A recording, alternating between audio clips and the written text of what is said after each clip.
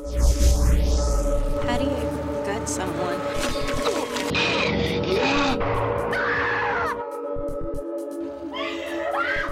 Always trust my gut. Hello and welcome to Gutted. I am Elise. And I'm Tony, and we're here to spill our guts about horror films. Today we will be discussing 1993's Leprechaun, written and directed by Mark Jones. This episode will be a Spill Your Guts episode where we recap the entire film and explore some of the film's elements more deeply, spilling all of our feelings, thoughts, and guts in the process. Before we do, however, we should warn you there will be spoilers, so listen at your own risk. That's true. And I should say that if you haven't seen Leprechaun from 1993, there is a statute of limitations against spoilers, so you're out of luck. Oh, good. Pun intended. All right. Actually, that pun was not intended, but I'm going to It take was a credit good for one. it anyways. Try as they will, and try as they might. Who steals me gold won't live through the night. We begin in a dark basement. A door is opened, revealing a shock of light and a small figure clad in stripy knee-highs, gold-buckled pumps, and a top hat. Our figure descends the stony steps to get to his crock of gold. Our miserly and paranoid figure counts his doubloons, declaring with an Irish lilt that, try as one might, whoever steals his gold will not live through the night. And who might this miserly mystery man be? Why, the Leprechaun, of course, played by Warwick Davis. Cut to a limo cruising through rural roads in the dead of night until it reaches a modest little farmhouse. A smartly dressed man emerges, downs the rest of his bottle of J. Messo Irish whiskey, then greets his flabbergasted wife on the front stoop. "A limousine? Mr. Dan O'Grady, we are not rich people. Couldn't you tell that by my apron and sensible shoes? But, honey, worry not, for I came into a bit o' money after attending me mother's funeral in Ireland." The horror rises to Mrs. O'Grady's face as her belligerent husband grabs his mother's urn and smashes it on the table. "But there are no ashes there, but gold coins. Where did you get this?" "Why, a leprechaun, of course. I caught him and made him show me his gold. Them's the rules." Well, this calms Mrs. O'Grady enough. He's just drunk. Despite him dropping the aforementioned coins all over the porch, she's convinced these are chocolates, subway tokens, who knows. But a pot o' tea should sober this situation up. While Mrs. O'Grady's tea brews along with a storm, a small girl's voice is heard cooing to the tune of "Mary Had a Little Lamb." "Mr. O'Grady, is that you? What an angelic voice you have!" But wait, the voice is coming from his suitcase. What else did my husband bring back from Ireland? Is he trafficking young children? I apparently did not know him at all. She unlocks the suitcase and the child emerges. But it's not a child at all. It's a leprechaun. And before Mrs. O'Grady can curse her fool of a husband, that hot-headed leprechaun backs her up to some ill-placed basement stairs, and poor Mrs. O'Grady meets her demise. Cue Mr. O'Grady. Back from hiding the gold, he enters a dark house. Mrs. O'Grady eerily asks from the kitchen, "Where did you hide it, Dan?" Before he can answer, our sneaky leprechaun saunters out of the kitchen, revealing his knack for impersonations, and we can't help but wonder that Dan may have revealed his secret had Mr. Leprechaun not been so dang proud of his hidden talent. Mr. O'Grady is briefly concerned over the welfare of his wife, then moves on to the bigger issue. "He's come to take me gold!" O'Grady runs to the bedroom to grab his revolver and a four-leaf clover. Leprechaun's kryptonite. "Put it away!" Leprechaun shouts, and for the first time he sounds scared. O'Grady fires a few shots, and Leprechaun is back to his carefree schoolgirl giggling. He scampers down into the basement where he gets to show how he's evolved from casual impersonator to full-on ventriloquist. And with a real-live dead dummy, Mrs. O'Marionette politely asks Dan again for the gold's location, and now he gets it. "My wife's dead? That does it." Paired with the power of the clover, Dan fires his revolver and hits that elusive leprechaun. He then gently plops his body into a well-placed crate and nails it shut with the clover on top, rendering little old Leppy helpless. And just to really make sure he's donezo, O'Grady douses the crate in gasoline. But won't that incinerate the one thing keeping our villain contained? No matter. Just as Leprechaun predicted or willed, Dan suffers from a stroke before he can fling his match. Problem solved. A greedy man gets his just desserts and a murderous mythical creature is trapped for eternity, or at least for 10 years. Cut to the sunny, sprawling hills of North Dakota in the early 90s to a spunky country tune aptly crooning about four-leaf clovers and Lucky Charms. A father-daughter duo speed along an empty highway with the latter bemoaning her distance from L.A. for an entire summer. Ugh! They finally arrive to a familiar-looking farmhouse, a little more dilapidated than before, much to the chagrin of our young heroine, Tori, played by Jennifer Aniston. She finally relents and follows her good-natured father into the fixer-upper, aerating the dry soil with her open-backed kitten heels as she goes. No swimming pool, no shopping mall, and no cable? Double ugh. But cobwebs in the basement? That's the last straw. Tori offers to book a hotel in town. She'll pay. Then Dad delivers our primary moral quandary of the film. Do you really think money is all you need to get by in life? Tori seems to think so, and it becomes even more apparent as she storms out of the house and bumps into her sleeveless country hunk, Nathan, spilling his bucket of paint thinner as she goes. She offers him $20 for the inconvenience, but what? He doesn't want it? He wants an apologie? What is that? Who is this guy? And now he's implying that my distaste for tarantulas is typical amongst all girls? This is the 90s. Who is this sexist, sexy hunk? That settles it. Dad, I'm staying. Tori shows Nathan what a real feminist looks like by trading her kitten heels for LA Gear high tops and a serving tray of iced teas. Just as the two really start to bond over a little more playful verbal abuse from Nathan and a mysterious crate in the basement, screaming is heard from outside. It's our lovable dope, Ozzy, covered in primary blue paint. His pint-sized sidekick, Alex, and Nathan's little brother of about 11 years of age, chortles beside him. Meet the motley painting crew that must be fairly new at the job given the patches of hyper-pigmented red and blue haphazardly splashed behind them. Too bad Tori knocked over all that paint thinner. While Ozzy gets cleaned up, he hears a familiar schoolgirl singing her beloved nursery rhymes, and it seems to be coming from the basement, but more specifically, that crate. And with one slow-mo sweeping motion, the withered clover is knocked to the floor, releasing that maniacal miser that we all know and love. Luckily for Ozzy, old Leppy's powers are weak. Unluckily for Ozzy, no one outside believes there's a leprechaun in the basement demanding gold and threatening to bite off his ear. When a rainbow mysteriously appears in the sky, this is Ozzy's chance. Everyone knows a leprechaun's gold can be found at the end of a rainbow. With childlike wonder, Ozzy lumbers after this chance to clear his name, and with adult-like cynicism, Alex pursues his buddy in hopes to get him back to that crucial paint job. They finally find the end of the rainbow along with a sack of ancient gold coins. Validation, Ozzy thinks. Not so fast. Good thing Alex is there to attack his intelligence and knock some sense into him. Obviously, leprechauns aren't real, but what about this gold? In an attempt to prove the coin's worth, Ozzy bites one, but somehow swallows it. Come on, Ozzy, just when we were rooting for you. Alex launches a couple more playful insults, including killing him, then devises a plan to keep the rest of the gold a secret from the adults until they can get it examined. If it's real, Alex can finally get Ozzy that operation. You know, the one that can fix his brain to make him smart. Aw, how sweet. Alex does care, even if he can't see the hurt obviously painted across his best buddy's face. Speaking of paint, Nathan is mansplaining to Tori the do's and don'ts of painting a house. To be fair, she is doing a terrible job. To be fair, so is he. But this sexual tension is undeniable. This calls for more paint. Nathan goes in one direction to get a new brush. Tori goes in the opposite to get another bucket of tomato red from the truck. We pan down to see that cheeky leprechaun underneath going for a sensual caress of Tori's exposed shin. A smile reveals that she's into it. Nathan, what are you doing? She turns around to see that Nathan is back at the house. What the ouch! Tori is scratched deep, but the culprit is nowhere to be found.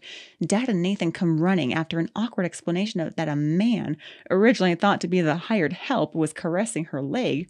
Dad attempts to bring his daughter back to reality by declaring it was a cat. To prove it, I'll plunge my hand deep into this dark hole where a mysterious cat mew is coming from. And Dad's hand gets it. It's rabies for sure. To the hospital they go. While Dad is admitted, Ozzy and Alex seize this opportunity to check the value of their gold coin. They take it to Joe's Collectibles and Coins, where Joe informs them that one coin is either worth $500 or is priceless. Unfortunately, he wants to keep it overnight to examine. Alex and Ozzy agree, then shuffle off to meet their co-stars at a cafe. Once gone, poor Joe is pogoed to death by one of his own collectibles. Aww. Cut to a non-essential but entertaining segue. Leppy goes joyriding in a Power Wheel, gets pulled over for being out past his bedtime, then leads the snarky cop on a cat and mouse chase through the forest until he finally meets his demise. Back at the cafe, the sexual tension is gone, and Nathan is back to shaming Tori, this time her skinny body. Without asking, he attempts to foist a plate of sloppy brown meatloaf upon her to fatten her up. She shoots the shame back by declaring she does not eat cut-up dead flesh. Do these two have anything in common? If only there was a wall of paint to rekindle that spark.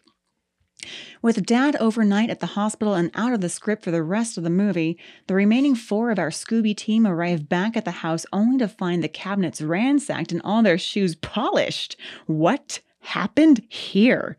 A bear. A bear did it, says Nathan. That makes sense. Now take this broom, Tori, and clean up that kitchen. You know how to work one of these, right? Nathan has to save his strength to go outside and investigate a strange sound and get caught in a bear trap. Revenge from Tori? Sadly, no. More of a gleeful prank by our title character, who then comes springing out of the bushes, finally revealing himself to all. Now they have to believe Ozzy. Nope. The 3 zany montages later, countless admissions by the creature himself, and a tiny hand reaching through a disconnected phone finally convince our smarter characters that they are in fact being terrorized by an actual leprechaun. Tori finally coaxes the hiding place of the gold out of Ozzy and Alex and gives Lil Leppy the bulk of his treasure save for one coin that has yet to be coaxed from Ozzy's system.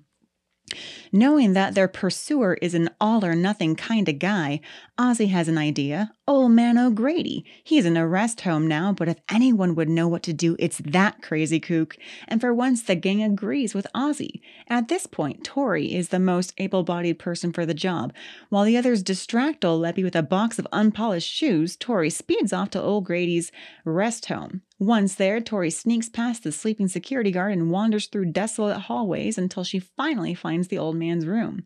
With tears rising to her eyes, she pleads to the back of Mr. O'Grady's head, only to discover that that's not Mr. O'Grady. A chase ensues. Leprechaun's wheelchair versus Tori's LA Gear, and LA Gear makes it into the elevator just in time. But a body falls from the ceiling. Oh, there's Mr. O'Grady. Tori's tears are flowing freely now, and as is the advice from our dying old dude. They need a 4-leafed clover. Only a 4-leafed clover can stop him. Tori speeds home and makes a beeline for the neon green grass patch. Whilst Tori, Nathan, and Ozzy comb for a clover, Tori has a mini meltdown. This is pointless. But you just gotta believe, says Ozzy. Fine, I believe, cries Tori in a huff as she petulantly grabs the grass patch. Does she, though? I guess she does, because she finds one. Meanwhile, at the barn, Alex has a grand plan of his own to catch Leppy in a bear trap. Of course, it backfires, and the only way for Ozzy to lure Leppy away from his best buddy is to bravely declare the last coin is in his belly. Leppy goes after Ozzy, jumps on top of him, slices him repeatedly across the face with his resourceful belt buckle shiv. Now it's Alex's turn to come to the rescue. With his trusty slingshot, he wads the kryptonite clover in his chewing gum and shoots it straight for Leprechaun's mouth. It's a direct hit, and our villain's luck has run out as he sparkles and zaps into a gloppy goo, then finally falls down a well.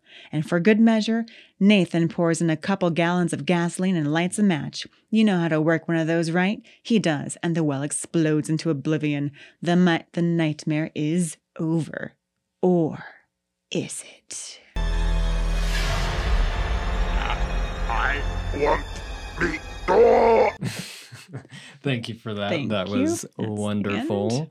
I feel like I don't need to watch Say anything the else. movie. Yeah, or say that's it. yeah. That's The gonna end be- of the podcast. Bye, guys. Yeah. Well, I guess we should say that we chose this film as our first one to review because it was my sort of initiation into horror.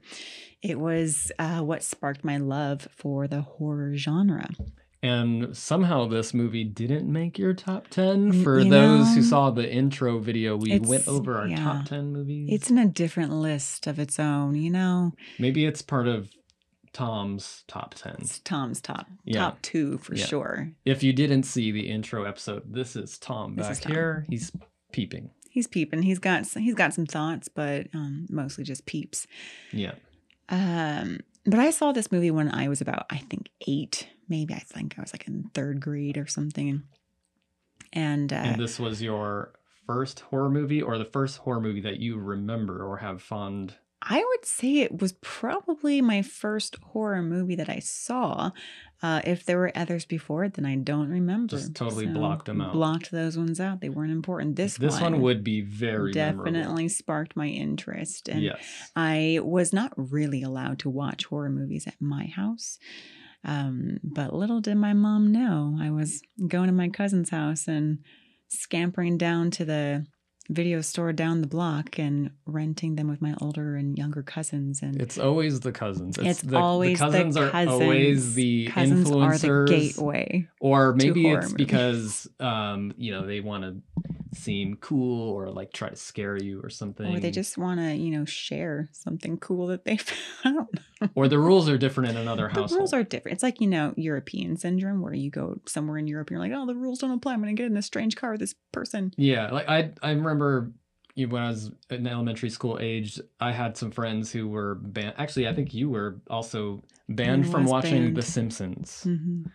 No, it was Salute Your Shorts. Salute Your Shorts, Yeah. even better. And Ren and Stimpy. I was not allowed to watch those. I'm sure there were movies that I was banned from watching as well, but I always remember just being in the room and instead of saying like, no, you can't watch this, it's like you could be in the room, but you have to close your eyes if there's And you nudity or any like Had like a violence or finger's anything. width apart from each Oh finger. yeah, I was That really was good fun. at. I was like, oh Yeah. Well, peeping Tom effect. yes, I was Yeah. the peeping Tom. And then after parents went to bed, then it was free game. Yeah. Yeah. Free game.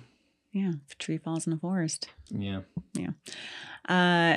So I, when I saw this movie, I think I was just very enthralled with the fact that I was watching a horror movie. I was kind of a little proud of myself. I was like, ooh, this is scary and I'm watching it. I can handle this. Yeah.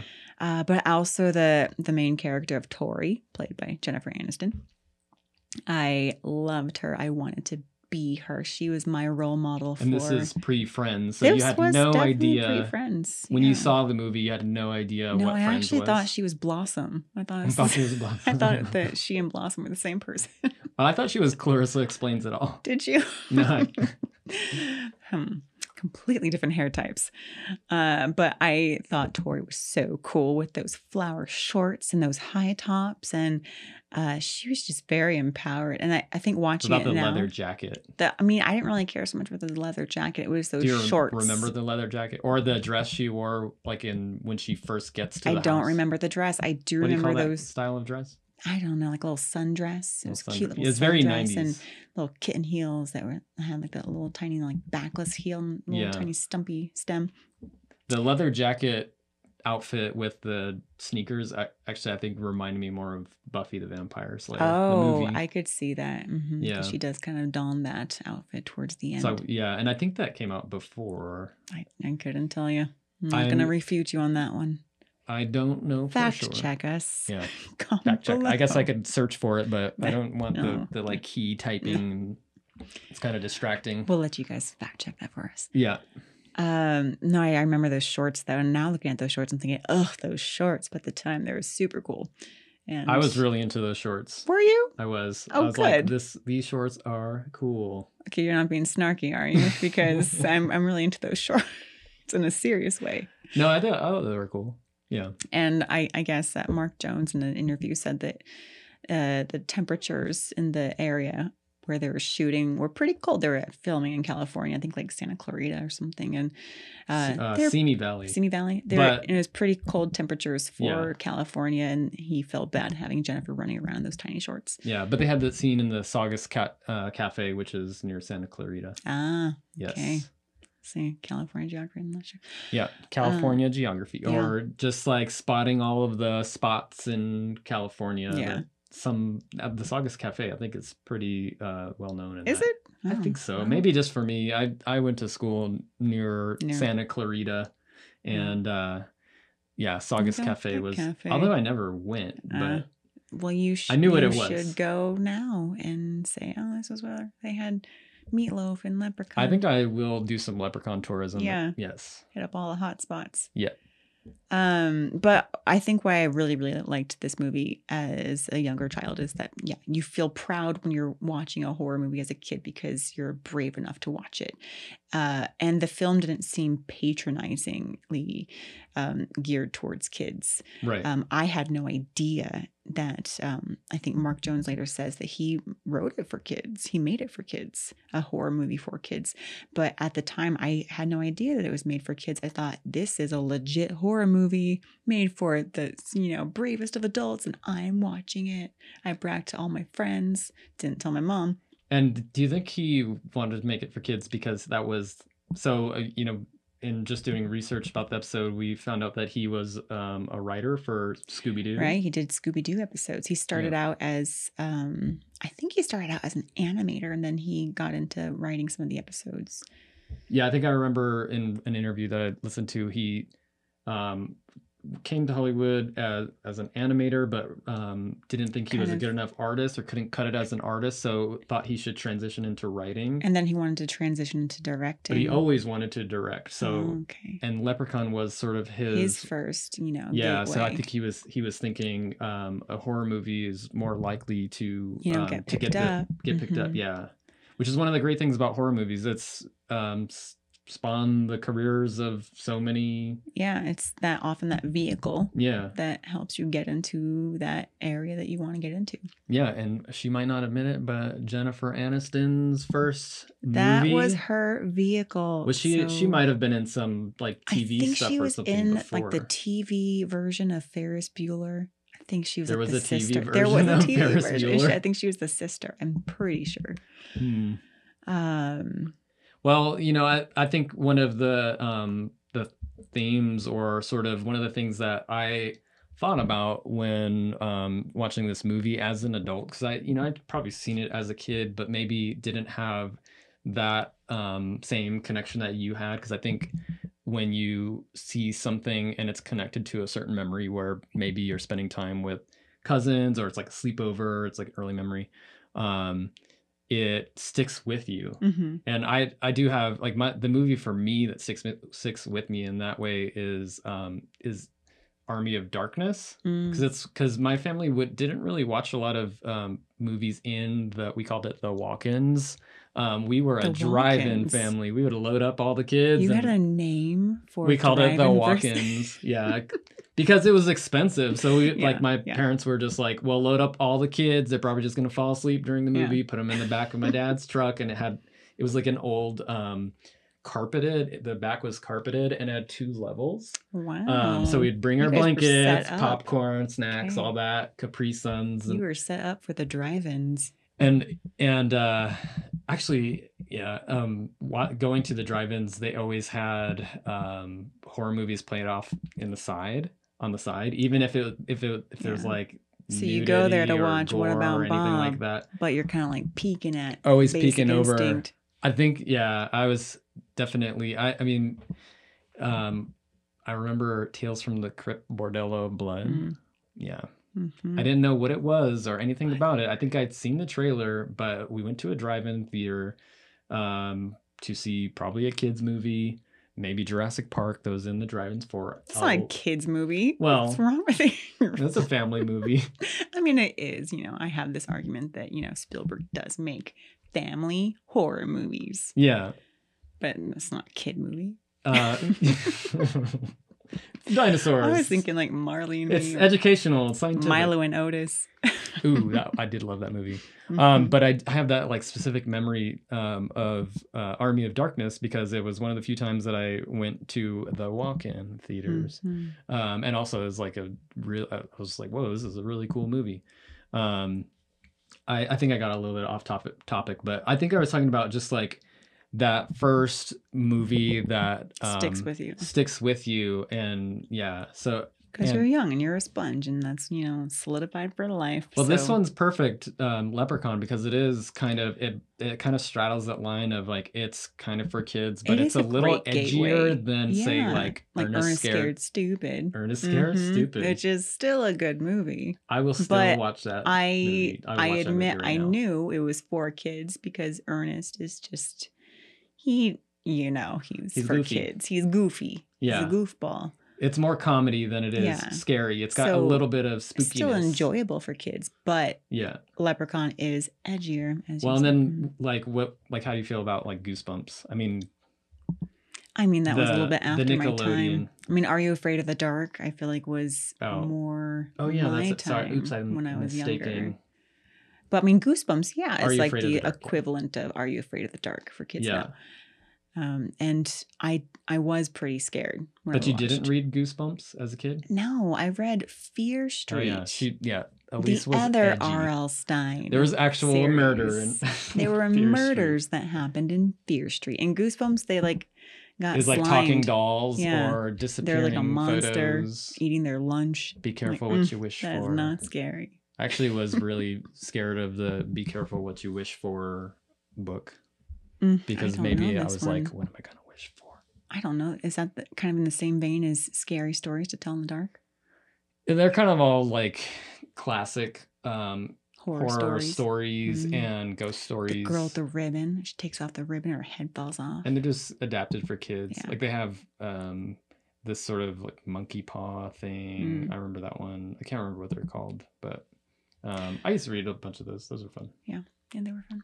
Well, anyway, I appreciate Leprechaun so much more now knowing that Mark Jones had the intention of making a horror movie for kids because I appreciate that was my first real horror film. Yeah, and this is definitely one of those movies, even for me, coming back to this as an adult, is like you kind of know what you're getting into. Like, it's going to be goofy, it's going to kind of be horror comedy. Maybe I don't think I expected anything to be scary, but still enjoyable. There were elements that were scary, and I watching it more recently thinking, oh my gosh, this was for kids. Like when the policeman gets his face ripped off. Or there's like the oozing leprechaun at the end when he gets the kind of. Does he get shot? He gets shot with a shotgun. clover, and then he like The withers, clover, and then- kind of like the Gremlins, and at the end of Gremlins 2, the new batch, they all get like oozy. That's pretty cool. But yeah, there are some parts in Leprechaun. I think I heard in an interview that they had to like go back and reshoot some scenes to like make it a little bit edgier. Because it was like a little bit too mild at first, and so that's why some scenes seem a little bit disconnected. Like maybe that police scene was an add-on, a great add-on, didn't necessarily make sense or further the plot, but wonderfully needed. Yeah. Let's get into some of the other themes of Leprechaun, this gem of a film. For me, the Leprechaun almost overshadows every single other character just because it's Warwick Davis did such an amazing and Actually very nuanced job. As super the Leprechaun. nuanced. Yeah. He wasn't caricature. I mean, he had his moments of, being necessarily caricature-y of a leprechaun. It wasn't caricature Evil. for the 90s. I think if that was like a movie that came out today, it'd be honestly, like, whoa. What is a caricature of an evil leprechaun? Like, is there any other evil leprechaun besides that Warwick Davis leprechaun? I mean, yeah, now there are more, but that is the creation of the evil leprechaun. Yes. So I guess it's not caricature-y. It was just I think the word I was like hung up on the word I was trying to use to describe, and it's an iconic performance. That's performance yes. by Warwick Davis. Yes, because everybody knows that character. Everybody is, I don't know. I feel like it's... Yeah, and even though he's wearing a pound of makeup and prosthetics on his face, he still has a way to convey this almost wry sense of humor, especially in that scene with the policeman where the policeman asks him, "How old are you? Are you old enough to be out?" And he looks at him kind of like cheekily. He's like, "Why? I'm 600 years old. And he just, you can really tell, bad leprechaun impression. You can tell, like, the subtext in his mind is, "I'm about to rip your face off." That's just the look what his eyes read through that pound of prosthetics. And do you think that Warwick's performance was inspired by Freddy Krueger at all? Ooh, I think the idea of Leprechaun was perhaps inspired by Freddy Krueger, because with Freddy Krueger, you have kind of like the start of the sassy, funny killer. The charismatic, mystical murderer. And Leprechaun kind of embodies that in just a different form. Yeah. Mm-hmm. Yeah. So I wouldn't say that, he's like an offshoot or like, he's basically Freddy Krueger. No, he's like his own thing. But I feel like, yeah, they kind of like get down that road then of the funny, sassy, maniacal, wry sense of humor killers like Chucky. But the reason, like one of the reasons why I bring it up too is because there's some pretty stark references to Nightmare on Elm Street. Yeah, with Jennifer the phone. Aniston picks up the phone and that a little tiny hand comes out. Kind of reminds me of the SNL skit with the little hand. The little hands. It's not meant to be scary with Kristen Wiig. So maybe the SNL skit was inspired by Freddy Krueger, by Leprechaun. Because in Nightmare on Elm Street, it was the tongue. It was like, right. I want to talk to you, Nancy, and the tongue kind of like licks her. Yeah, the little tongue through the phone receiver. Yeah. And there were some other, I feel like, other horror movie allusions or nods or homages, such as the hand that gets disconnected from the body of Leprechaun. Oh, yeah. And kind of like makes its way back into the door. Kind of like Sam Raimi's Evil Dead. I was definitely seeing in sort of some of the opening scenes, or definitely in that scene where the hand gets cut up and crawls up the I definitely saw an Evil Dead reference there. Yeah. So it seems like it had a lot of influences. And then there's that moment where Alex scolds Ozzy for swallowing the coin and says, "Nice going, Jaws." Love that line. Love the delivery. Chuckle every time. So yeah, a few different horror movie nods. So I appreciate that too. Yeah. And so how about actually, I do want to just mention that one of the things that I found rewatching the movie that was so ridiculous to me was they're driving to North Dakota. Yes. And I have no idea what North Dakota actually looks like. I've been to South Dakota. We've been to South Dakota. Have we not been to North Dakota? I don't think we went into North Dakota, but it. I imagine the movie Fargo, that's North Dakota, right? Right. Okay. I mean, I don't want to just say that it's just a winter wasteland in North Dakota. Maybe in the winter. Sure, there's varying different...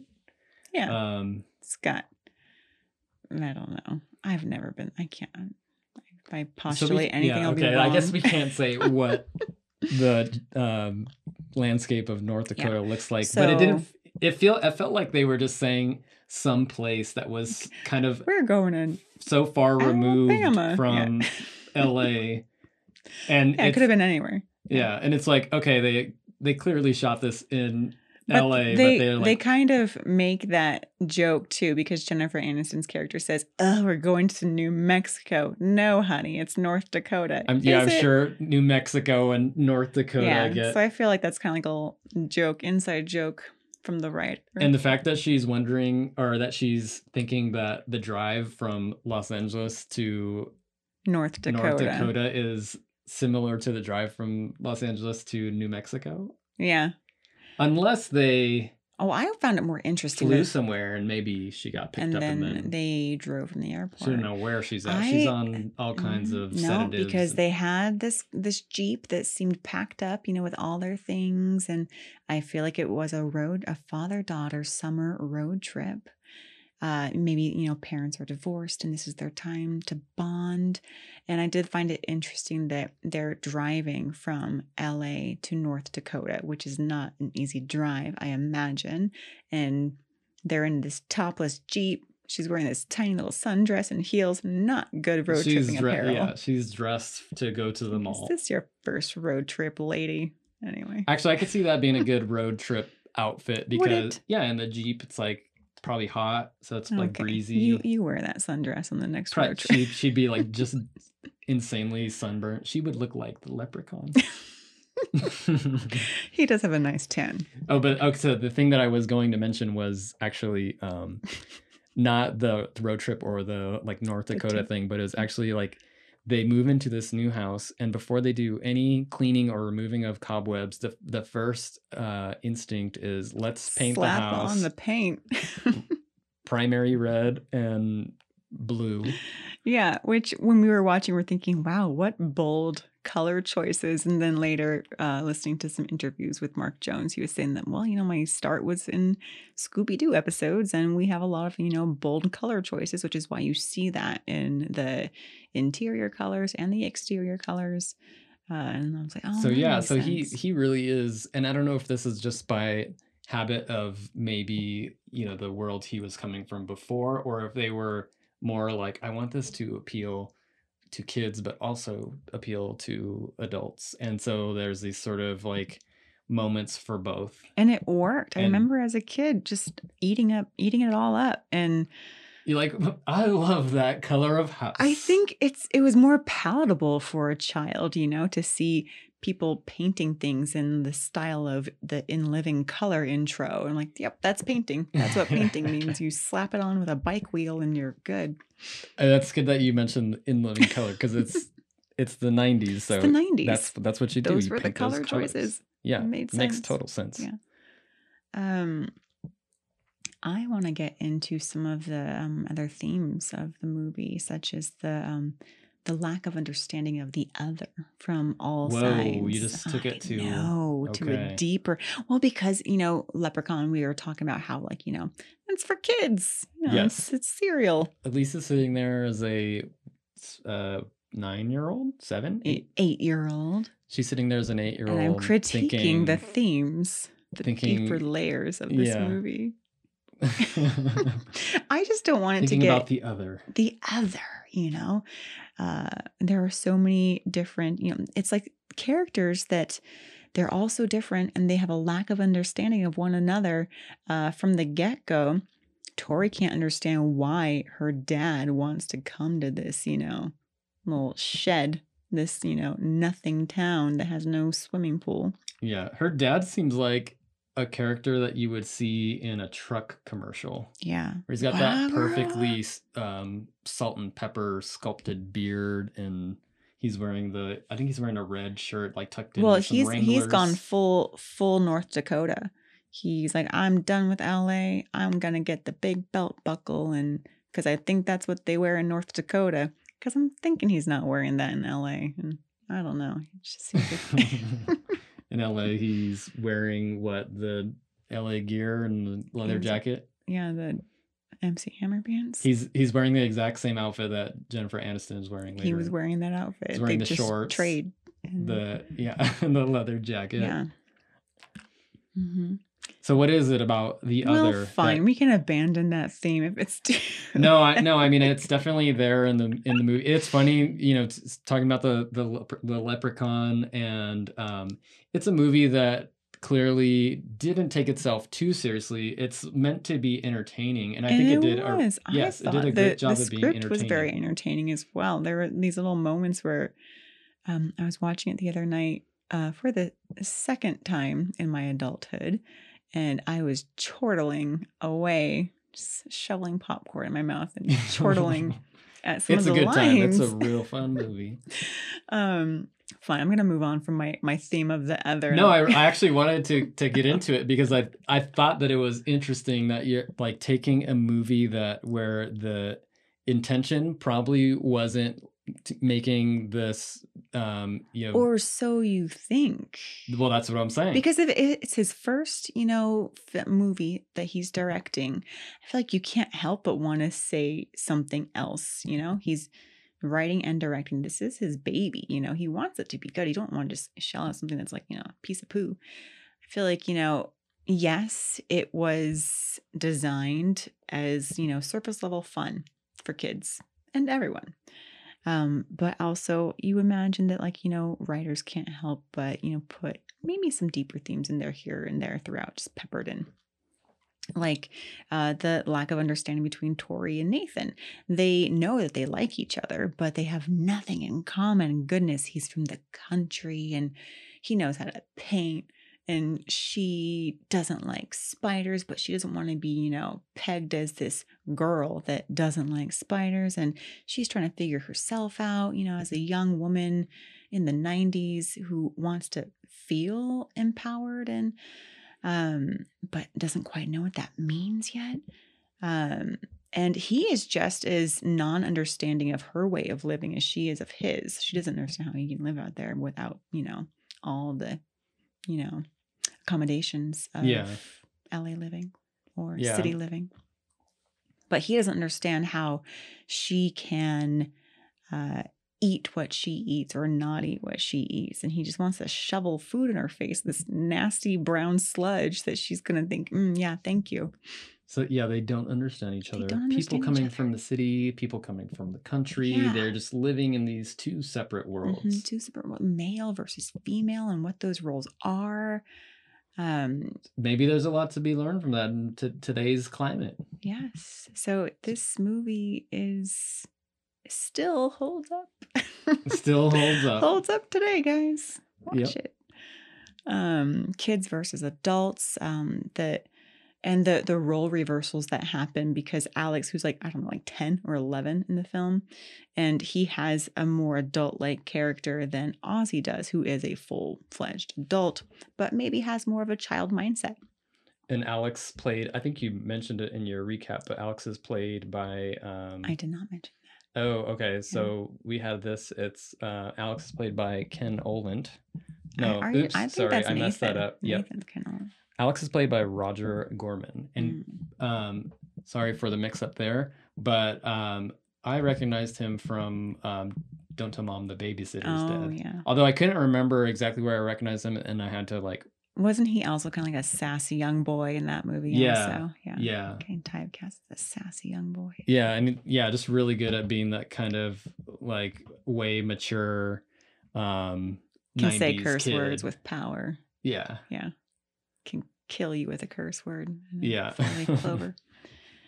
And then Mark Holton as Ozzy Jones, who we know from Pee-wee's Big Adventure, playing Francis. I did not see these are your childhood staples. Yeah. Oh. So I think that's one of the things that was nice about watching the movie is oh. You're like, oh, that guy. That guy was another 90s staple. Yeah, 90s icon. Ken Oland played Nathan. Yeah. I didn't recognize him from any other... apparently he was in April Fool's Day, which I saw probably not long after I saw Leprechaun for the first time, so I can't tell you much about that movie. Yeah. I think I saw like all the holiday movies in a row. It was like Leprechaun, and then April Fool's Day, and then Halloween. Just And I coursing didn't through. know that Warwick Davis was the Leprechaun until way later watching it as an adult.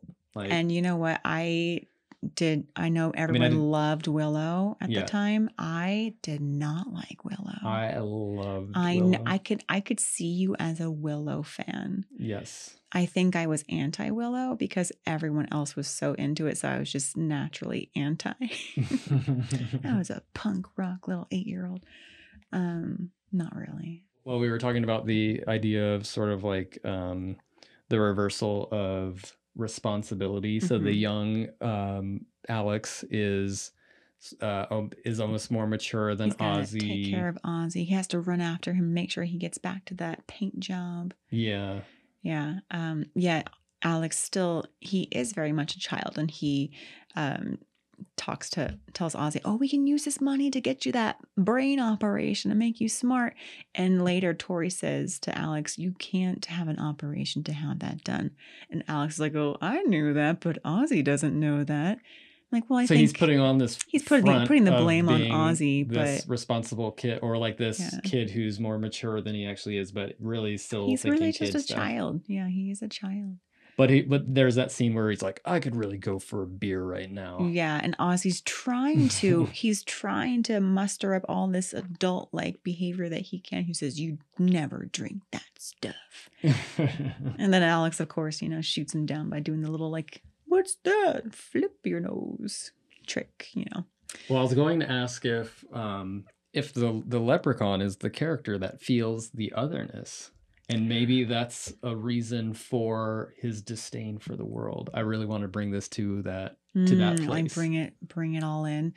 I just kind of feel like Leprechaun he could give one fig about the rest of the world because he just cares about his gold.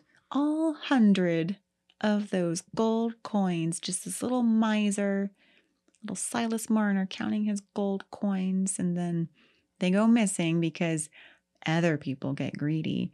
And he doesn't even really want these gold coins for what they're intended for. Like, he doesn't want to buy a swimming pool or a house. He just wants to count them. To keep the gold. He just wants, like pets, like they're his children. He sold his soul for these coins, and he wants to make sure that they are all accounted for. Yeah, so that's kind of a little detail, and we at one point we went through and watched systematically Leprechaun 1 through Back to the Hood, which I don't know, is that one like number 6 or 7? I don't even know. Because then there's Leprechaun Returns and Leprechaun now there's Origins. I've never seen which we haven't seen yet. either of those yet. But we did, and I remember because I think we found a box set or something. This was a while ago. It was probably like one of those like bargain bins. Like, oh, get all. No, I don't think it was a bargain bin. No. I think we were just like, oh, every Leprechaun movie, let's get it. And then we watched every single one. My personal favorite Leprechaun, outside of part 1, because you always have to love the original, is Leprechaun in Space, which I believe is number 4. Yeah, I think I'm partial to Leprechaun in Vegas. And that's number 3. I think that is 3. Yeah. Yeah, I can't remember Leprechaun 2. I remembered the deaths in Leprechaun in Vegas. I don't think it's even called Leprechaun in Vegas, but the one where he goes to Vegas. Yeah. But I feel like that one really taps into like, human greed, and one lady wishes for his gold, like all of his coins, and he's like, okay, with that sneaky little smile, and he puts it in her belly, kind of like a little allusion to Ozzy in part 1. So I think what I liked about Leprechaun in Space was just he's in space. Well, yeah, he's in space. That's always just like the writer. We can't think of what to do. Let's put this character in space. On ice? No, Leprechaun in space. Ooh, Leprechaun on ice would have been good. Yeah. No, but I like the fact that it was just so over the top.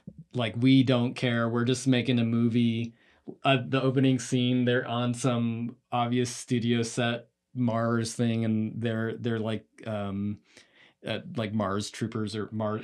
They're like soldiers that come out, and then Leprechaun just comes out of nowhere with a machine gun, and it's like one of those. I don't remember this very well, but now I'm wondering what came first, Leprechaun in Space or Jason in Space? Because doesn't Jason go to space in Jason 10 or something?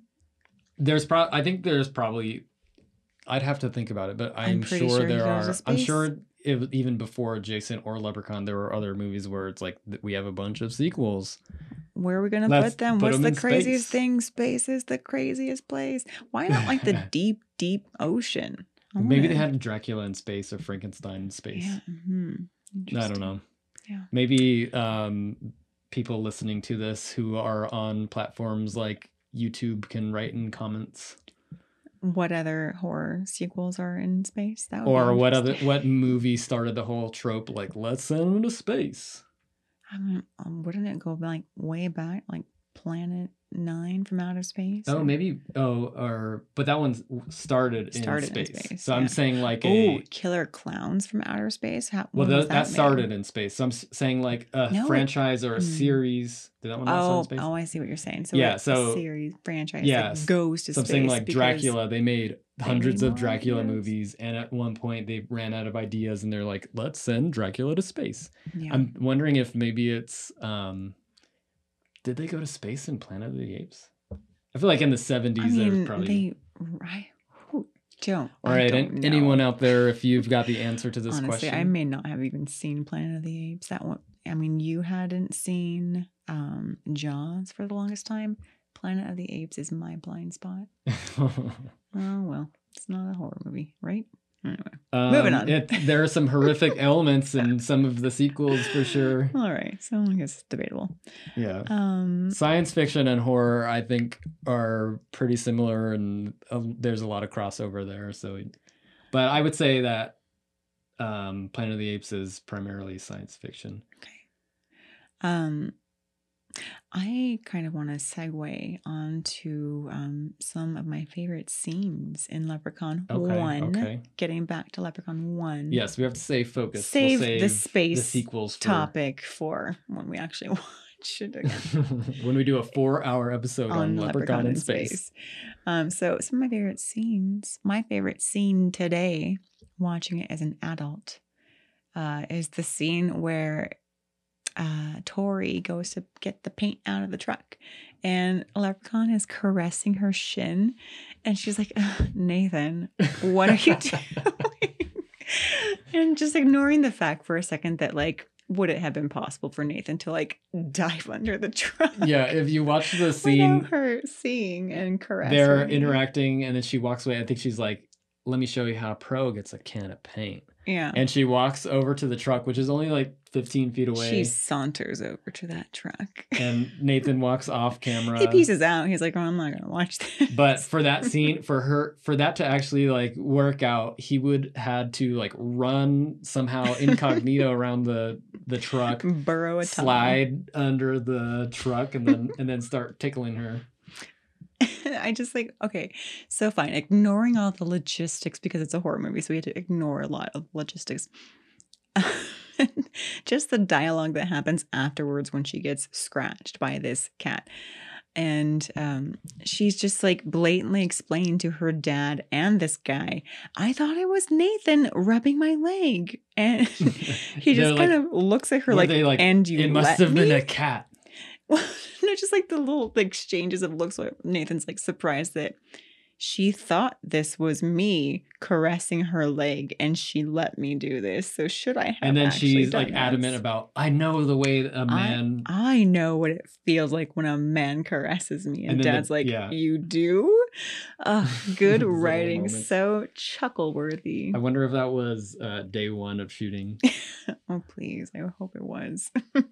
This is how we're going to bond, guys. Yeah, that's good. Yeah. And I think it's a great scene because all of our, or most of our central characters are like, you know, in the same vicinity. We finally, you know, for the first time, unbeknownst to the characters, have the Leprechaun and Tori and Dad and Nathan all in the same vicinity before Dad has to go to the hospital and peace out for the rest of the movie. Well, when you watched the movie as a kid, what was your favorite scene? As a kid, not that one. Do you remember any scenes? Yes, I do. The scene where there are antics in the house after they get back to the house from the hospital and Leprechaun is popping in and out of the cabinets, and Nathan's just wildly shooting at the whack-a-mole. Yeah, It's like an arcade. whack-a-mole, duck hunt style, just trying to get that Oh guy. yeah, he's on the skateboard. He's on a skateboard going back and forth. That skateboard scene, I remember laughing heartily with my cousins. He's just at a him going by mischievous on this- leprechaun he's just toying with them. Yeah, I think he even does a little blah, blah, blah, blah at one point. So entertaining for children. And just when he is on roller skates and flies through the fence and has a little imprint of the leprechaun through the fence. Very kid friendly. Very cartoony. Lovely scenes. Well, my favorite scene was it's another cartoony scene. I think I don't know, something about it's like the Evil Dead 2 thing where and we've talked how you are a Looney Tunes person. Yeah, if you watch the intro video, we did talk about it, at least just straight up outed me as you're a Looney Tunes guy. I was a Disney family. I know. And I'm like, oh, I elitist. know. Well, now thinking, I'm like, oh, so elitist. But at the time, I'm like, ugh, Looney Tunes? Who are you? Disney Channel? I only watched the Disney Channel when it was the free month. I mean, to be fair, that's when we watched it too. But I still had all the lunch boxes and all the toys. Yeah. But yeah, I am a proud Looney Tunes fan. Yeah. And I can appreciate the cartooniness of the horror. Well, because part of the thing about horror movies is you're watching them and laughing the whole time, even if it's something that's kind of terrifying. I think we just process uncomfortableness with laughter a lot of times, or it's a way to kind of soften. Well, especially if you're watching it with a group, you don't want them to know that you're scared. So the best way to cover that up is Yeah. And I was also thinking if when you watch a horror movie and it's just so intense and they don't have any sort of comedic moments, comedic breaks, and it just by the end you feel exhausted. Yeah. You're just oh, I just got through that. Yeah. I felt that way about angst. Oh, that one. Or that one did fear. Raise a lot of angst. It totally did, because it was just nonstop. Yeah, that was nonstop. And, Leprechaun, quite the opposite. Lots of breaks to just have the freedom to chortle with the little moments that are creepy here and there. Yeah, and you didn't mention it in your review, unless I missed it. Right. But the scene where he's pogo sticking on the guy's missed chest. nothing. I missed nothing in that review. The poor I will read it again. pawn shop dealer looking at the gold coin gets pogoed to death. Pogoed in the chest. Pogo Joe. Poor guy. Yeah. There are a lot of characters that just seem like their whole existence in the movie was just to add to the the well, kills. You can't kill the Scooby team. They're a team. Oh, that's right. You were mentioning how you saw these sort of similarities to Scooby-Doo storytelling. Because they investigate in the basement at one point. And I remember thinking, before I knew that Mark Jones had worked on Scooby-Doo episodes, I remember thinking, oh, that's very Scooby-Doo. Yeah, that's their little Scooby team clustered together, investigating things in the basement. Got a strong Scooby-Doo vibe. Strong Scooby. Or Scooby-Doo storytelling. Yeah. So let's go ahead and wrap things up a little bit, since we're getting towards the end. Any fun facts from the movie that you learned? Fun facts that I learned. Why don't you start with fun facts that you learned? Because I think I have to collect my thoughts. Yes. So just after listening to a few interviews with Mark Jones, so I guess later on in the Leprechaun movies, Leprechaun has a name. His name is Lubden, according to some of the later Leprechaun movies, maybe Origins. I think they named him Lubden, which seems to be an anagram of Dublin. Maybe. Oh, I didn't even pick that up. Actually, I had no idea that there was any name for the leprechaun. I thought it was just the leprechaun. The leprechaun, right? And so Mark Jones said that, his name wasn't Lubden. It was, if he had any name, it was Basil. But they never actually said the name Basil, Basil, like basil. But they never actually said his name. I think the name got maybe like cut out of the script. It might have been in like one of the earlier drafts, but And this was coming straight from Mark Jones. Yes. So his name is not looped in, guys. Yes. It's Basil. Another fun fact that I thought was interesting was in the same interview, he was asked, like, what would you have done if you had, worked on Leprechaun 2? Because I think he only worked on Leprechaun 1. And he's like, oh, yeah, if I had done Leprechaun 2, it would have been more of a female Leprechaun POV. So Leprechaun's wife goes a searching for her long lost hubby. And that's when she finds the exploded well. And she, I think, maybe was going to do like a seance or a spell to bring her husband back to life. And this wife would be played also by Warwick Davis, dressed in drag. And the two of them go on a killing spree around town, kind of like Bride of Chucky style. Yeah, Bride of Chucky. Mm-hmm. So I thought that was interesting. Yeah. But didn't he also mention something about another script he was trying to work on with Warwick Davis?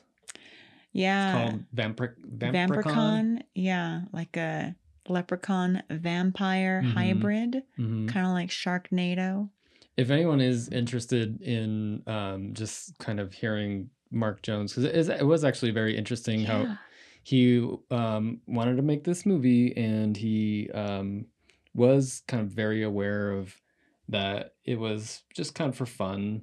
And he started a really big franchise from it. It was really popular. Like he probably wasn't expecting it to be as popular as it was.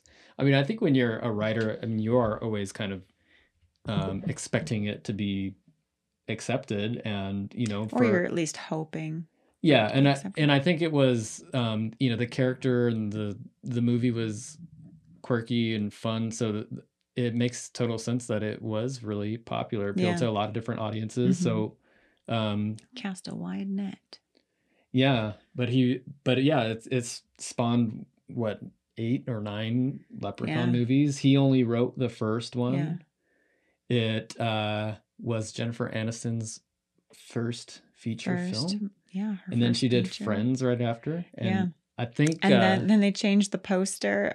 The original poster was just like, leprechaun kind of like, peering in from a door and that beam of light coming past him. And then after Jennifer Aniston did Friends, then they changed the poster to have her like in the front, like, large and in charge, but with her friend's hairdo.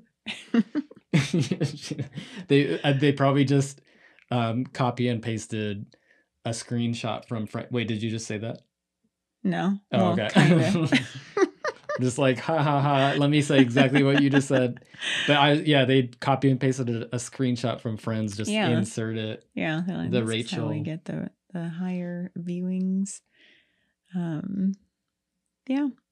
There was another thing we forgot to mention about he talks about how the movie was inspired. Like he was thinking about what to write, and he was watching movies like Halloween and My Bloody Valentine, and thinking, what other holidays could I exploit for this movie? And my word was not as good. Tap into is better. He didn't exploit it. I just didn't have a better word. But he was sitting there watching a Lucky Charms commercial. And back in the 90s, the heyday of all those fun commercial-y cereal mascots. Yep. I was thinking, like, what if he wrote a horror movie about the Keebler Elves or Toucan Sam? Yeah. Or Easter. A murderous rabbit on Easter that wants fruit. And if you don't give fruit, well, it's over. We do have Donnie Darko. Yeah, but he didn't want fruit. I'm trying to think of more cereal-themed serial killers. We have Count Dracula. Yeah. Count Chocula. Dracula doesn't kill you for chocolate. What about the Cookie Crisp guy? That guy's... He is a thief. I mean, he's I kind of get him already a mixed up bad with dude. the Hamburglar from McDonald's. Yeah, that could be a pretty good sci-fi movie, like Ham. It's like the Cookie Crisp guy Burglar. meets the Hamburglar, and then they Yeah. get into like some really crazy stuff. I mean, I and- think it would be really hard to find a cool mashup name for the two of them. That's probably why it's not been done before. That's the only reason. well, if Mark Jones is listening to this or ever listens to this, Some ideas. some other serial ideas. serial ideas of Yes. serial killers. Let's do our final takeaway and then discuss next week. I thought I've always loved the Leprechaun series, mostly because I would say it's like 80% Warwick Davis's character or portrayal of the Leprechaun. It's just a really good character. It's fun.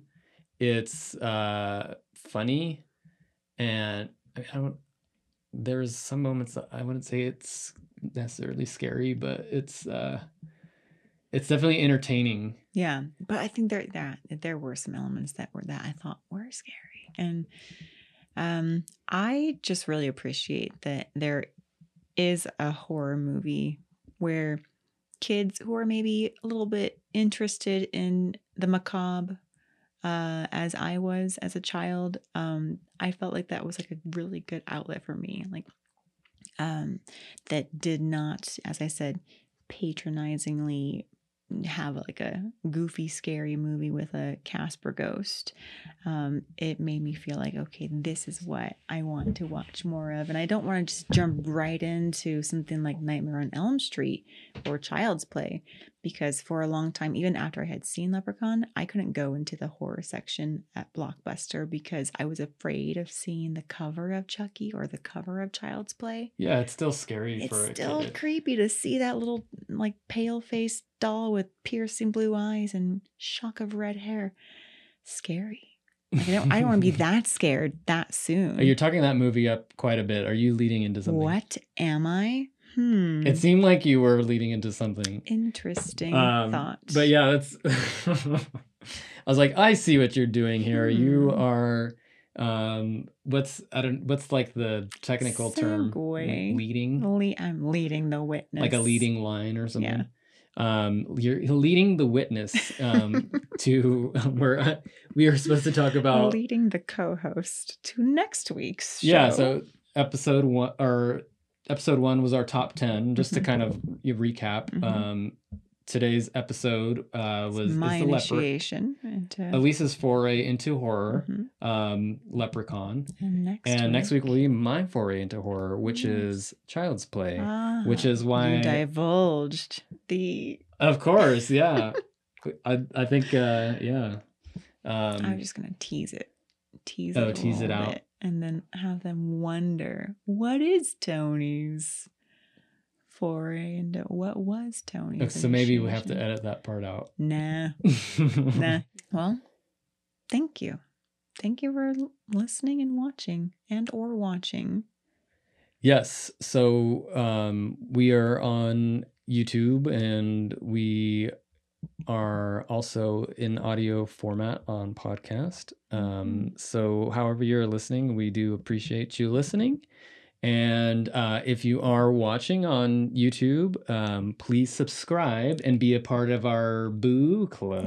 Yes, but our Boo Club, and comment below. What was your first initiation into the horror genre? And if you're listening via audio, then there are ways you can reach us. We're on Twitter at Gutted Horror Podcast. We are on Instagram at Gutted Horror Podcast. And our YouTube channel as well, Gutted Horror Podcast. All right, this has been an episode of Gutted. Thank you for listening. Once again, I am Tony. I'm Elise. And this is Tom back here. Hey. We'll see you next time for Child's Play.